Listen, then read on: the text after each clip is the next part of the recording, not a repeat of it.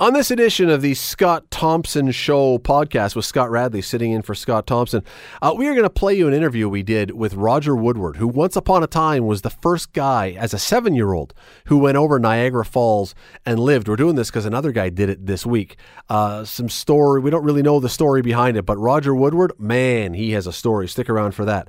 We're talking to Kelly and Andy Warren, who just got back from France after... If you're not handy, this is going to probably make you shiver a little bit and maybe have an anxiety attack. Rebuilding a 600-year-old dilapidated French barn that Germans had taken over in the Second World War and lived in. It's an unbelievable story. And we are going to take you up on the challenge. We are going to make grammar interesting. Try us. Stick around. Listen.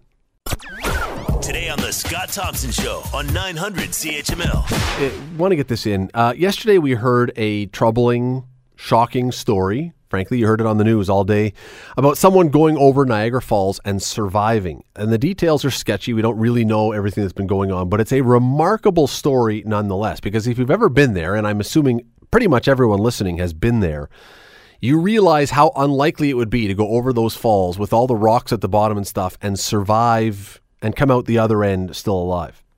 Well, back in 1959, a 7-year-old boy was the first one to do this. His name was Roger Woodward, became quite famous or infamous or both in Niagara Falls over the years.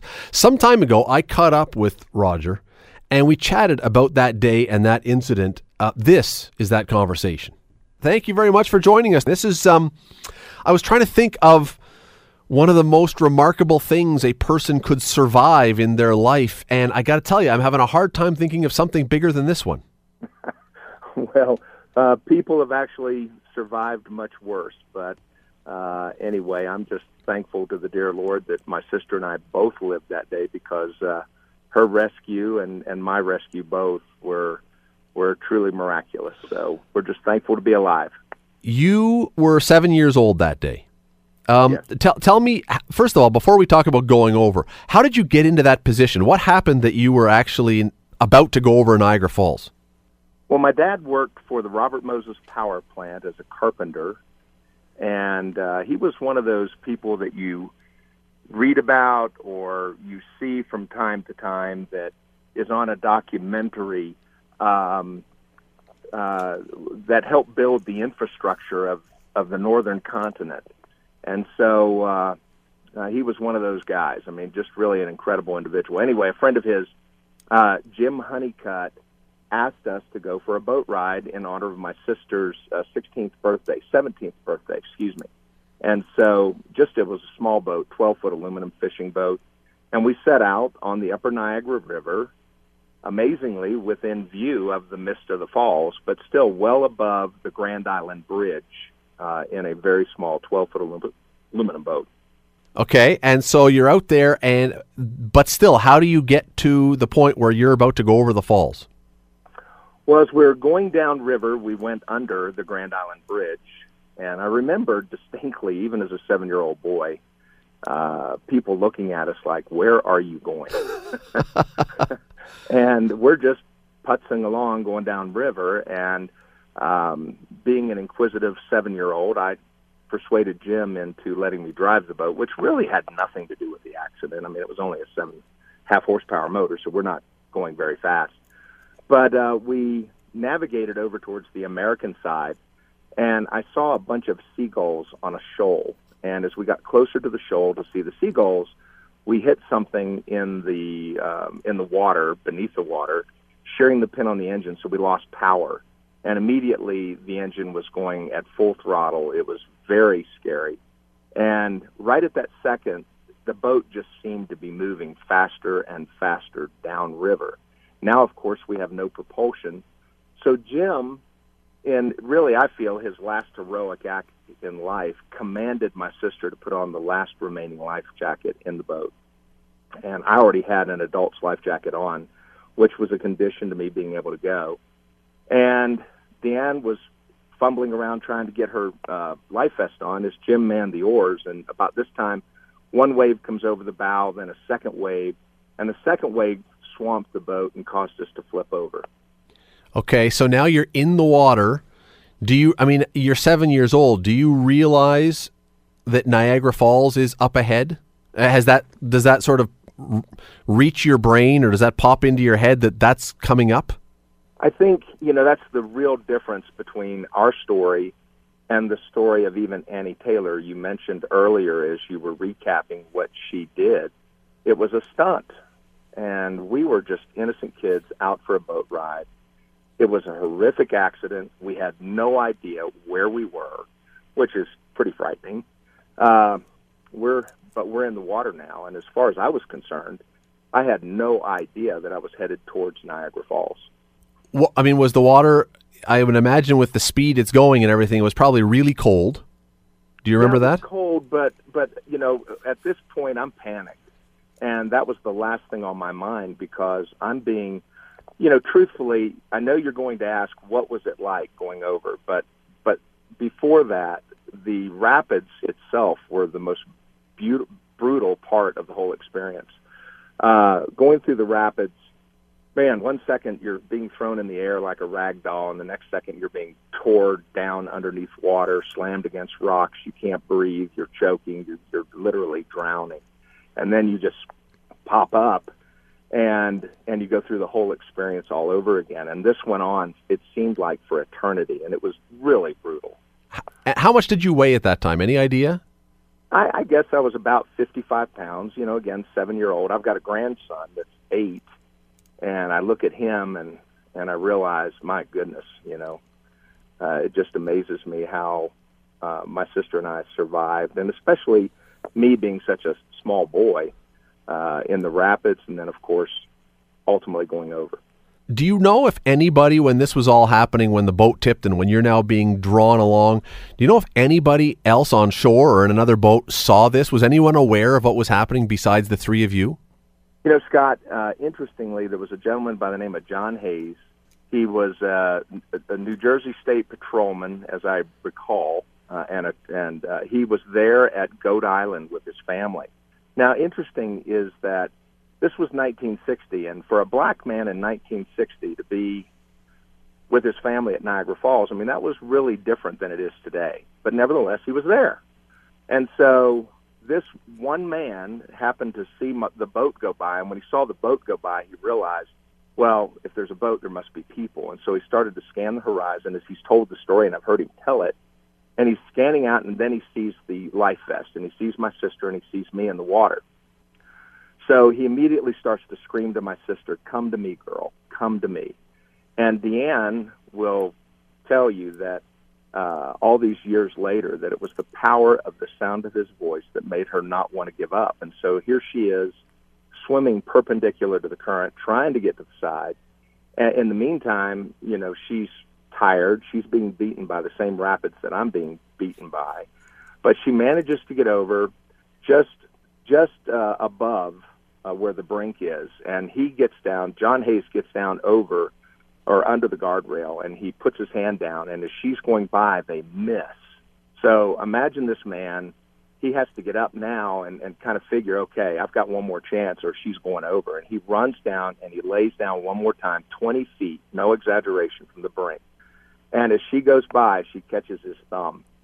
And now he's afraid that because of the current and the force of the water and the cold, that he's going to lose his grip, or Deanne's going to lose her grip. So he starts to scream for help. And that's when another gentleman by the name of John Catracci comes out of the crowd, out of the spellbound crowd, and he reaches down and grabs the back of her life vest. And between the two of them, they're able to get her on shore. Now, as you can imagine, Deanne is now, she's rescued, she's safe, but now she's worried about me. And she's telling them about her brother. And I saw an 8mm film that Mrs. Hayes took. It was without sound, of my sister laying there at Terrapin Point on Goat Island. And John Catracci kneels down and whispers into her ear to say a little prayer for your brother. And you can literally see my sister put her hands together, clasped together, like a child saying their prayers at night. And it was at that point that I was going over the falls, because they knew there was no way they could get to me. But I could see them. I didn't know who they were, but I could see people running up and down, and it was quite frustrating because nobody was coming to get me. but my sister certainly said a prayer for me. Are either John Hayes or Mr. Pertocci, are they still alive? Do you still keep in touch with either of them?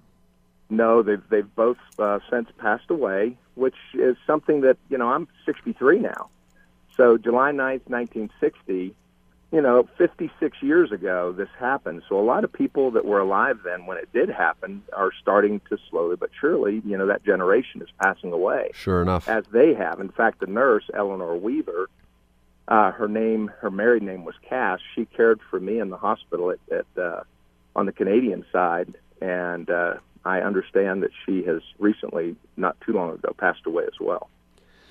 So when you get to the brink, you're looking, I don't know if you're looking back or what you're looking at, but did you realize what was about to happen? Did you know you were going over when you went over, or was it all of a sudden just, oh, I'm over? No, Scott, what happened was, I was telling you earlier about how brutal the run through the rapids was, and I had no sense of up or down or anything. It was like being inside of a washing machine, but it was a washing machine that's beating you up. But then as you've been to the falls and you've noticed, right there towards the brink, the water flattens out. And it's just moving swiftly, but it's calm. And it was at that time that I could look out and see across the brink of the falls, across over into Canada, and see the granite wall on the other side of the gorge. I didn't know that's what it was, but I knew that I was about to go into this big void area. I didn't know it was Niagara Falls because I had no idea that's where I was. And so at that point, though, it's interesting to me as an adult that even as a 7-year-old child, right at that moment, I realized I was going to die. And I thought about my family and how sad they were going to be. And my little dog, we had a Chinese pug named Fritz, and my toys and my friends, they were all going to be saddened that I was dead. But I really came to terms with the fact that I was going to die. And frankly, it was a very peaceful moment.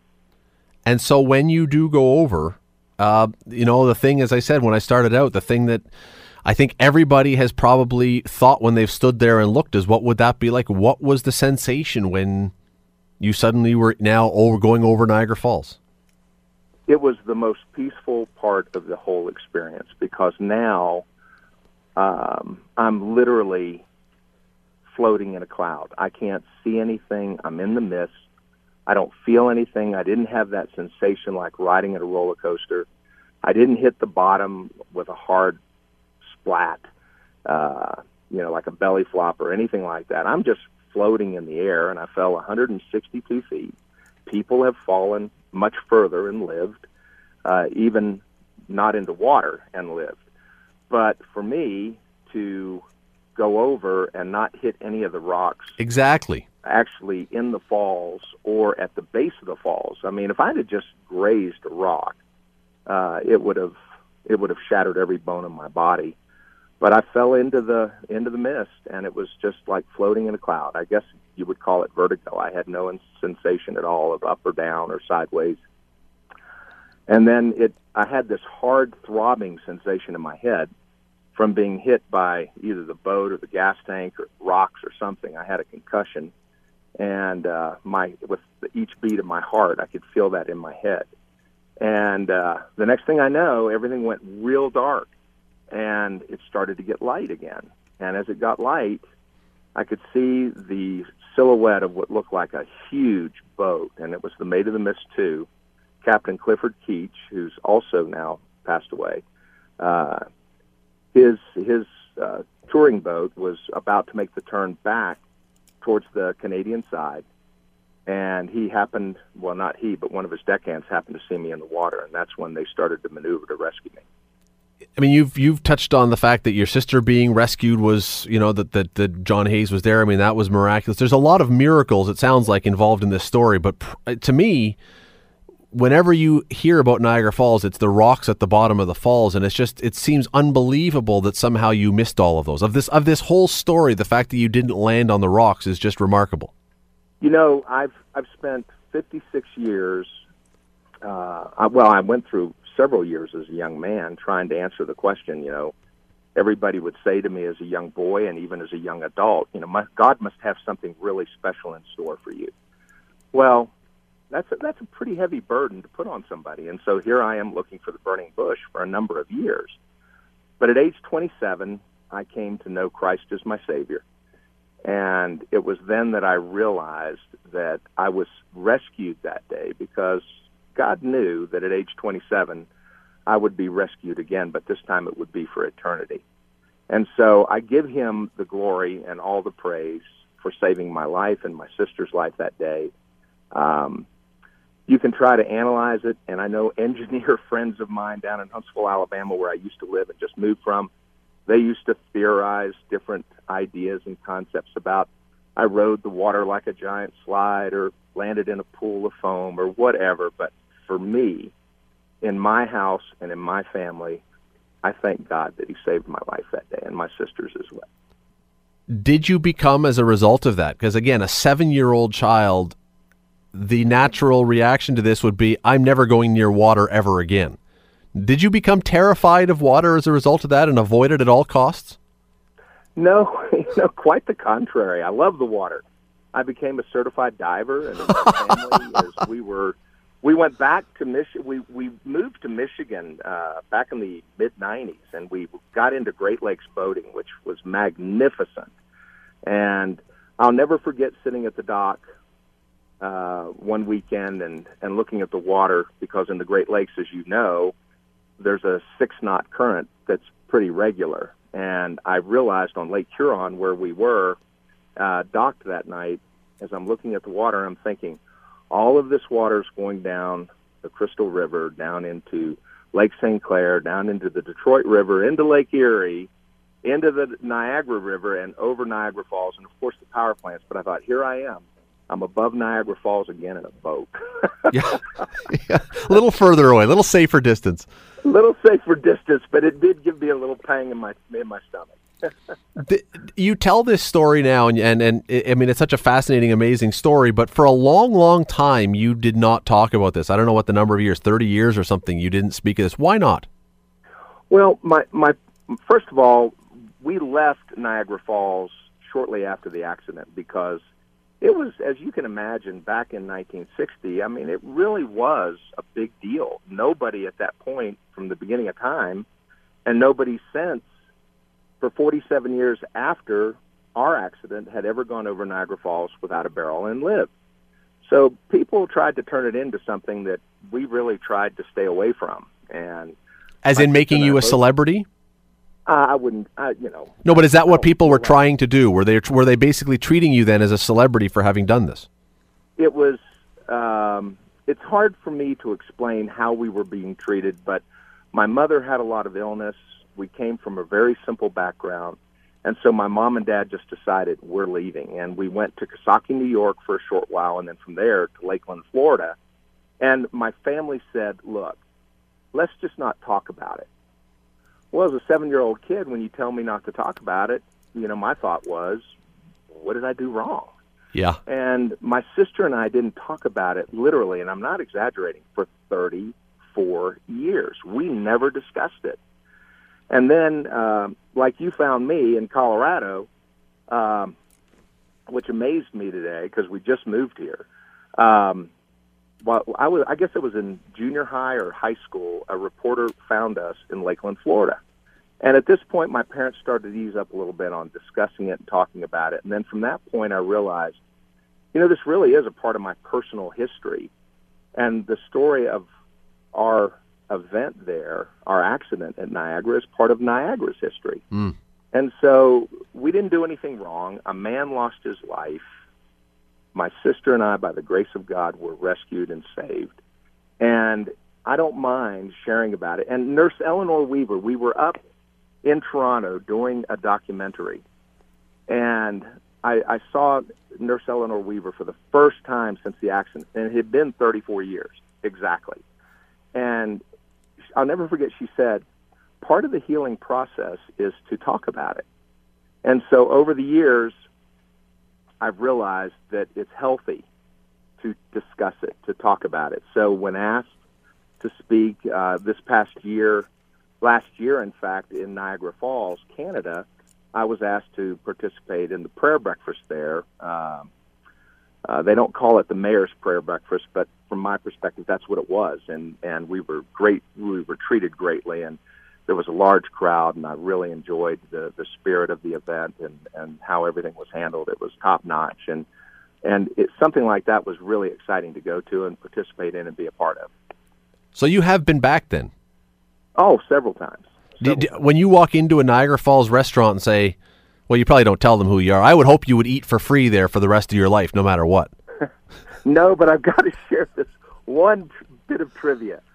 There was a restaurant there on the Canadian side that my sister and I, when we were back doing a documentary, we went to this restaurant, and I pulled out my American Express card, and I put it down to take care of the bill, and the server looked at me and said, Mr. Woodward, you can't come to Niagara Falls and someone not recognize that name. And I thought, wow, that was, like I said, a bit of trivia. That's some of the fun that we've had with it over the years. But listen, I'm just a normal person like everybody else. I'm trying to live my life and take care of my family and get through this old world. But as a child, I was blessed by having lived through a really scary event. That is Roger Woodward. It's an unbelievable story. We will take a quick break. Back after this on The Scott Thompson Show. Stay with us. You're listening to The Scott Thompson Show podcast on 900 CHML. This year, and I found this out only the other day, and it's a great little tidbit, because this year is the 40th anniversary of the TV show This Old House. You've probably seen that one. It's with Bob Vila on PBS. And it's, if you don't know it, well, if you know it, you know it. If you don't know it, it was Bob Vila who, starting in 1979, started, well, simply put, rebuilding old homes and bringing them back to the way they were, or even better. And that date, that time is significant because really it was Bob Vila and This Old House that launched the slew of home repair, home upgrade shows that are on TV now on every channel, but mostly on HGTV. I mean, Fixer Upper, Good Bones, Flip or Flop, Love It or Listed, Beachfront Bargain Hunt, Extreme Makeover Home. I mean, go on and on. I could go on for 5 minutes just listing all the shows that are on there. It is an endless list. Why? Well, we'll find out in just a minute if our next guests have any theories on why there is such a fascination with this. But anyway, that brings me to those guests. Andy and Kelly Warren run the Rock, Paper, Scissors Company here in Hamilton. They just are back, though, because they decided to run off to France for a couple months and do what any normal Hamiltonians do, and they decided to rebuild a 14th century Normandy barn, which seems very commonplace. I mean, who doesn't do that? Thanks for coming in, guys. They're in studio. Thanks for coming in. Thanks for having us. You do realize that is kind of not what anyone else probably in their right mind would think to do. But they should. First of all, before we get going, Rock, Paper, Scissors Company. Love the game. Why the name? And what do you guys, and what is the company? We are custom furniture and functional art. And we also do workshops mainly geared towards beginners and women and children. Intro to woodworking, basically. You're both carpenters? Yep. Okay. And our studio, we have a studio at the Cotton Factory in Hamilton. We've been there 3 years. And we really just like to build anything custom with our touch of our creativity and our style and art. Cool. Now, before we get to France, I should ask you that question that I sort of raised in the intro there. Why, Andy, why do we seem to love these home renovation shows? Because we do. Everybody watches it. They're like those movies that, for me, it's Shawshank Redemption or something. If you're flipping channels and you come across it, you have to stop and watch. That's the home reno shows now. We do. Why is it? Off the top of my head, I can only think that it's because you can do it. Because a lot of us have our own houses, our own property, and when you see somebody else being able to do it and with not a lot of experience, it gives you the confidence to at least give it a shot, right? And now with, you have all the information's out there, how to build, how to, repair, and so I think that it just gives you the confidence to be able to tackle some of this stuff yourself. Which is funny because I look at those shows and I think, you guys are handy. If I started to do a home reno project, I know mine would look worse at the end than it did at the beginning. However. Well, I have to admit, as I'm saying it, I'm realizing how many times I've tried to tackle somebody else's do-it-yourself, and it drives me crazy. So maybe you shouldn't be doing it yourself. Absolutely Just not. watch the shows. Absolutely not. Yeah, exactly. We do love them though. And again, it's an interesting. I don't know if it's a fad. I don't think it's going to be a fad. I think it's just one of those things. We like the results. We like to see what Anyway, okay. So you're sitting at your studio at the cotton factory, and someone sends you a picture of this 14th century French barn, and you say, we've got to fix that? No, this started almost 10 years ago when we met. It's something that is always been really important to us, living abroad, taking our passion kind of anywhere that will take us. And then over time, we were able to build our company and grow our family. And there came a time last year where we kind of said enough is enough with the, kind of life that we were living in. And it's time to really follow those dreams that we had set out. So you went looking for something? So long ago. We did. This program is something that's always kind of been on a back burner for us. It's called Workaway. And then we just sort of really started narrowing down, what we were looking for. We're looking for a building project. We're looking for a volunteer exchange. We're looking for a host that can accept our family. We have 2 little girls, and we travel together. It's super important to us. And it kind of narrowed down from thousands to hundreds to 10 to 1 family. Andy, is there a website where you go and look what these projects are? Yeah, it's called workaway.com. Okay. And you become a member. It's an annual fee of something ridiculously low as $50. And then you get all the profiles of the workaways. And then you can contact them and go back and forth. And everybody gets a profile. So we'll have a profile now with a rating to see how well we did on our workaway, so that when we apply to another workaway, they can see and they can, they know that we are good workawayers. We got 5 stars. Oh, Yeah. well, see? Out of 5, I hope. Yes. Yes. Okay, yeah, because if it's out of 30, it's like, man, that's going to be tough. So when you go onto the site then for Workaway, are you looking for the geography, or are you looking for the project as the thing you're going to choose? Both. It's super important for both. In our case, I've been to France. I always wanted to go back. I love the history and the culture. So it was important. You can do it anywhere in the world. So first and foremost, we chose the region. We wanted to incorporate building. We didn't want to just go away. Experience is very important to us. We didn't want to just go on a vacation. We wanted to, meet people and experience the life, not just, do the touristy things. So geography was first and foremost. And because it was our first Workaway, we wanted to go somewhere, where we sort of knew the culture. Do you speak French? A little bit. Okay. A petit peu. But it was a mixed family. So it was the wife Polly was British, so it was very easy, right? So we were able to speak English. So for our first time, we wanted to make it as easy as possible, especially going with 2 little girls and not knowing exactly what we're getting into. Yeah. So you get there, Kelly, or when you're looking on the website and you choose this place, what state, before you arrive, when you're just on the website, what state does this, again, 14th century, so it's got a few years on it, what state does it look like on the website? It actually wasn't on there. Oh, nice of them. It was part of, so the to-do list at this particular host's home is endless. You can go for farming, or you can go, they have 4 children. There are a number of things that they are looking for help with. Free labor, it sounds like. It's an exchange for food and, okay. and so a they guest they house. put you up. Yeah. Okay. So part of what drew us to them or made our profiles come together were that they had some building projects. It was more of a, down the road, we hope to rebuild, this 14th century barn that we have. And when we really narrowed down to their profile, I just got in contact with them, and I basically just said, we are, this is who we are. This is what we can offer. This is what we have to offer. And we have children with us. And it was almost just an immediate, 100%, we need you. Yes, your children can come. Absolutely. When will you be here? And over the next 8 or 9 months, we continued that communication. And then we really didn't even know what we were getting ourselves into until we arrived. So you hadn't seen the barn at all? Nope. Okay. So I've got pictures in front of me from your blog, by the way, which is rpscohamilton.com. So Rock, Paper, Scissors Company, Hamilton.com. You can go on there. There is a blog. There are photos. When you do get there then and you lay eyes on this barn the first time, for how many days did you think, let's turn around and go home before we even start this? At least 24 hours with zero sleep, right? Because we show It's up pretty with daunting. our kids. It was horrifying. We there's this barn where the foundation has completely fallen apart.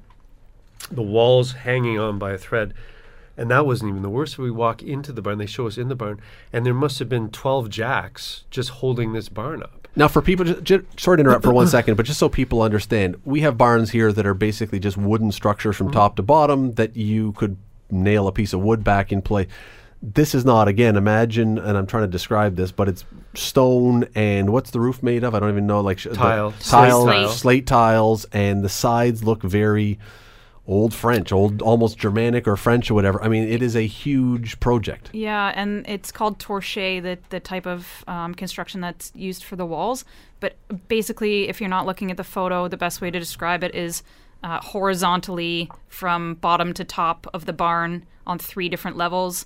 The main beams were cracked. So the whole front side of the barn was ready to come down. So when you walk in there the first time, and was it the day you arrived, they took you there and showed you, and you walk in, do you say this is beyond repair?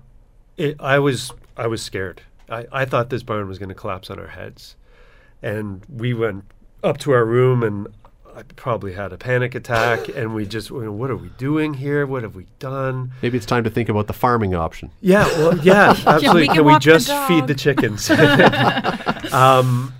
And it took a while, and the confidence of Vincent, who was our host, I mean, he set us at ease, and he showed us what he had done, and he had rebuilt his house by himself.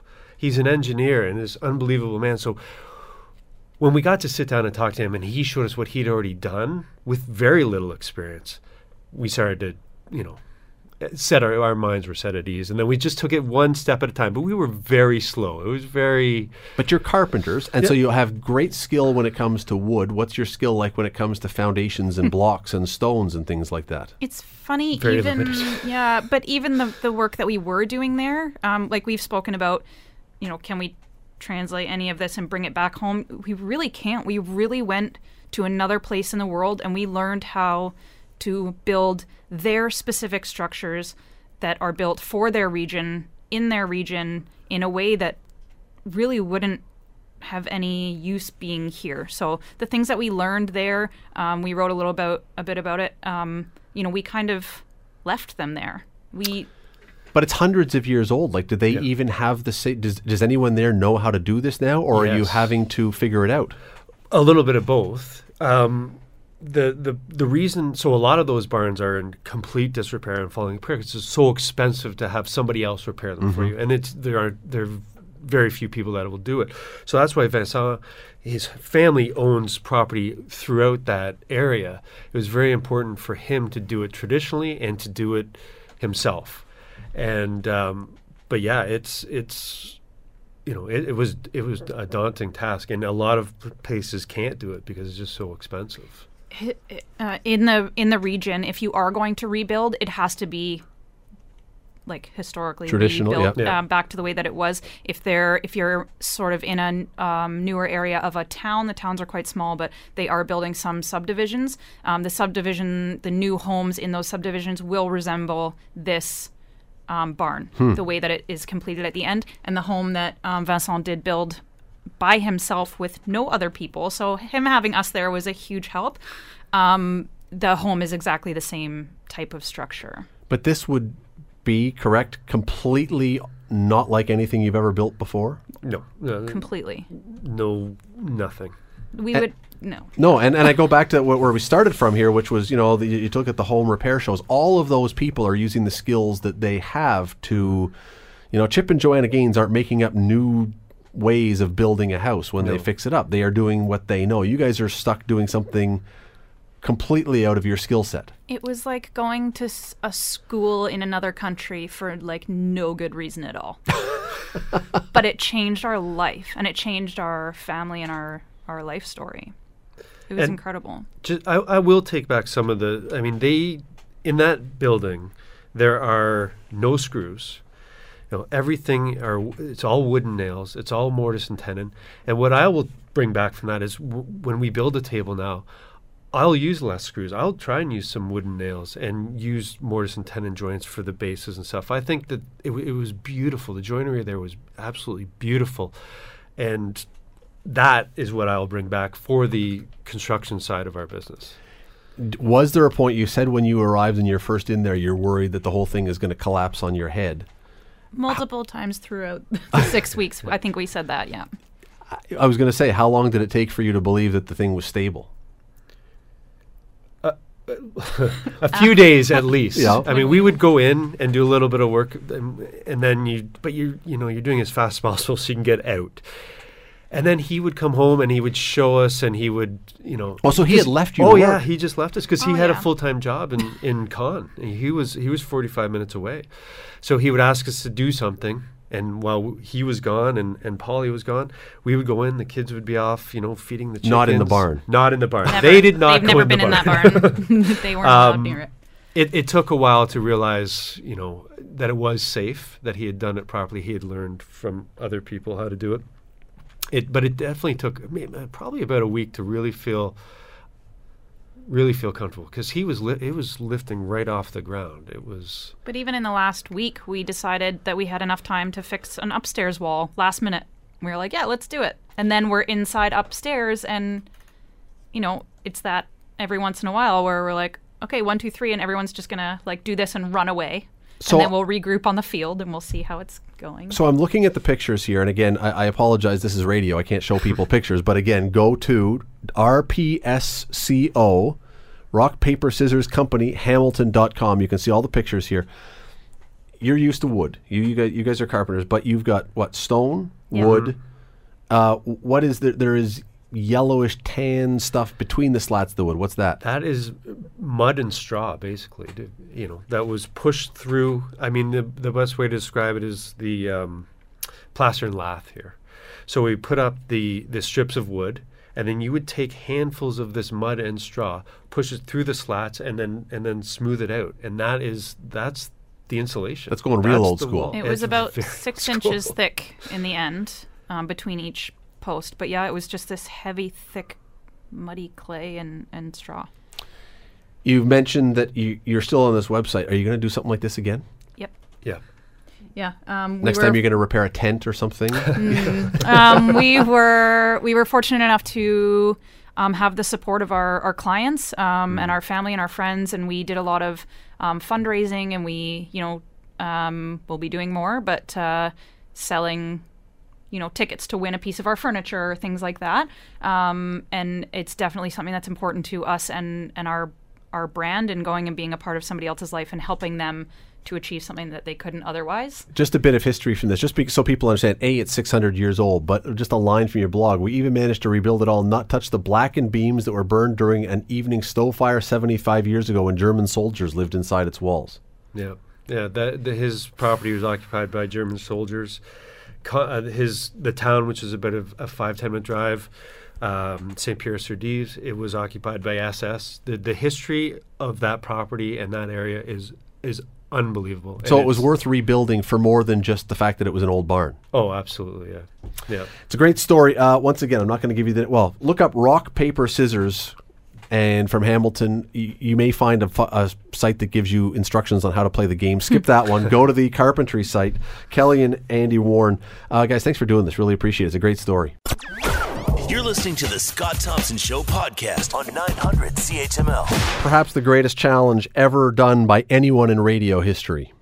That is, we are endeavoring over the next few minutes to make grammar interesting. And I know for some of you it's fascinating, but for others of you who remember your high school years, you are saying, wait a second, I think I may go find something else to do. Hang with us for a second. We can make grammar interesting. I'm going to tell you why. I was reading a story on the BBC website the other day, and it pointed something out that had never dawned on me before. And that is that we have patterns in our language that we follow religiously without even knowing that we do it. Grammar rules. All right? When you talk to someone, you may say you're having a chit chat. In the movie, the big ape was King Kong. Rap music sometimes is called hip hop. But would never in a million years say, oh, I'm going to sit down and have a chat with someone. The ape is never Kong King. You would never call that music hop hip. So why does this sound wrong? Why does it even sound anxiety provoking to say those words? It's like hitting a bad note on a piano. There's something desperately wrong with it. Well, it's all about grammar and linguistics and rules that I don't even understand, but I know someone who does. Dr. Sonia Bird is an associate professor of linguistics with the University of Victoria who joins us now. Dr. Bird, thanks for doing this today. No problem. Thank you. Until I read this, it had never really dawned on me that we have these rules that we don't even know about, that yet we are following all the time in our grammar. That's often the way grammar works, actually. Speakers have really good intuitions about them without necessarily being able to kind of verbalize them or having any conscious awareness of them. I understand. Now, I had to look this up because I did not know this. My grammar, marks in school were not always outstanding, which is unfortunate. But apparently this is part of this anyway, is something called ablaut reduplication. I don't even know if I pronounced it right. Oh, yep, you did. Yeah, good job. Which means what? Okay, which means what? What does that mean that we're doing in grammar? So that's just one kind of grammatical feature, and you just introduced it. It's in words like TikTok, King Kong, chit chat. Reduplication means you take some chunk and you repeat it, and then ablaut means it's a process where the vowel changes. So something like TikTok, if you said tick tick, would be reduplication. Tick tick, you just repeat. And then if you add ablaut to that, it means you change the vowel. So instead of saying tick tick, you say tick tock, and the vowel in there has changed from I to ah. And right. And when you do this, and when we pick other ones, I mean, you get like clop, clip, clop, not clop, clip, or ding dong, not dong ding, or whatever you want to say, ping pong, not pong ping. I'm thinking of this going, okay, I know that it sounds weird if we do it the other way, but it turns out there's actually a pattern to this. There is a solid grammatical rule, again, that we don't even understand, but there is a rule for this. Mm-hmm. Yeah, so you always start, there's different ways of thinking about why this happens, but in words that have like I and ah, like ping pong, ding dong, clip clop, you always get the I first and the ah second. And then if you have patterns where you have a sequence of three words, say like tick tack talk, you would always get I, ah, ah. You would never get ah, I, ah, or ah, ah, I, or anything else like that. So it's always I, A, O. That's right. Always. That's right. Yeah. Which is, and again, I'm guessing right now, Dr. Bird, that there are probably, of the people listening, there might be 2 people who have ever contemplated this before and didn't even realize that we were doing this. And those people are brilliant, by the way. If you're listening and you have thought of this, well done. You're way ahead of the rest of us. But the funny part about this is, as I said in the introduction, if you say it wrong, even without realizing why it's wrong, it's like you've played a scale on a piano and hit the wrong last note. And you kind of clench because you go, that sounds so messed up. If you say, instead of zigzag, if you say zag-zig, everyone knows that's not how you say it. And yet, and it makes you, why does it make us uncomfortable though? Because for many people, if you say them, mash, mish, instead of mishmash, you go, I know that's wrong. It makes us feel uncomfortable. Why does it do that to us? Well, I think because our grammar, whether or not we're aware that we have grammar in our language, it's very deeply embedded, right? And so we have these rules or these processes that we know have to hold of the words in our language. And when something goes against that, it really strikes us as odd or unnatural or just plain wrong, or right. So in this particular case, I think there are probably good kind of physically based reasons why we have this particular sequence, E-A-O.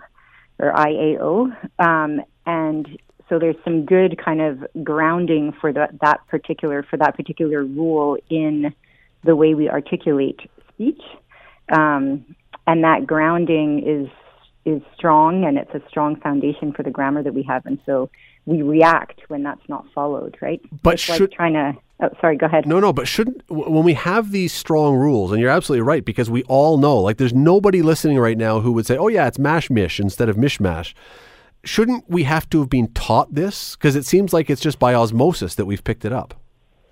No, and that's what's so interesting about language acquisition. It is by osmosis, right? We don't, when kids learn how to speak the language that's around them, nobody sits down with them and explains to them that you have to put, that in English I have to put the subject in front of the verb and the verb in front of the object, or that if I'm saying, no one will sit down with a child who's just learning to speak and say, well, you have to say big ball. You never say ball big, for example, right?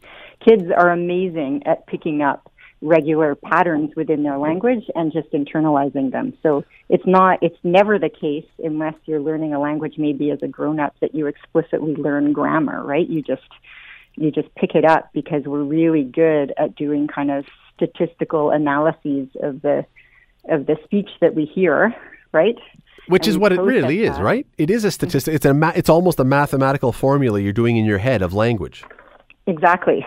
Yeah, we're really good at pulling out patterns, and we're really good not just at figuring out what's right and what's wrong, but what's slightly better and what's slightly worse. And that's based on the input that we hear and how we're able to process it. You mentioned ball big, which is funny because we know, again, we understand that the adjective goes in front of the word, but I didn't realize this. This is another one that I just realized, and it makes it's very familiar when you break it down. There is a sequence to the adjectives that we can use, or that we generally use. And I was reading this, that it always goes in the order of opinion, size, age, shape, color, origin, material, purpose, and then the noun. So if we're doing a test with this, if you were going to describe, I don't know, a man, and he was an Asian man who was large and old, you would never say the Asian large old man. You would say the large old Asian man. That's just the way. For somehow we've made it so that those words fit in that order. I don't quite understand why, but it works. Yeah. Yeah, I mean, I think, languages are full of somewhat arbitrary decisions about what goes where and how it all works, right? And that's why languages differ from one another, because those decisions are arbitrary. No one really knows why. Well, in some cases, no one really knows why. In other cases, there are reasons. But for that kind of thing, those decisions, I think, are often somewhat arbitrary, which is why languages differ, right, in how they work like that.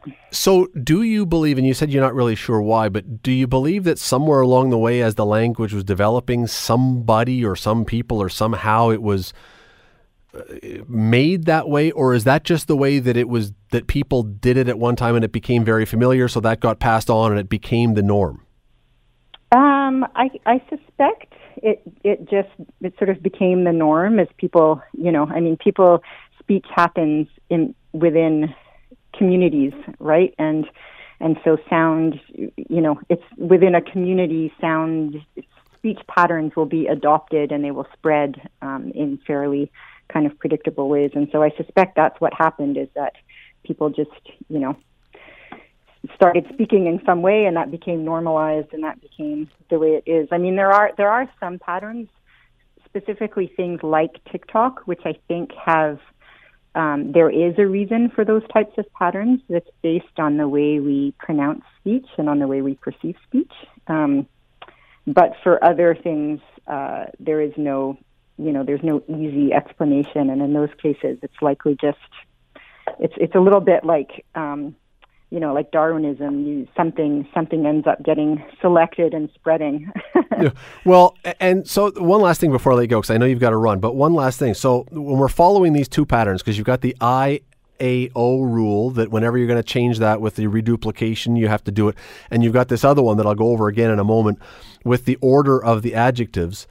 Little Red Riding Hood follows it, because little, size, is one of the earlier ones in the order of adjectives, and red is color, it follows, and then Riding Hood. But Big Bad Wolf wouldn't, because bad is the opinion, which is the first one, and then big is size, that's later, which I've since learned, but the IAO rule trumps all the other grammar rules. That's right.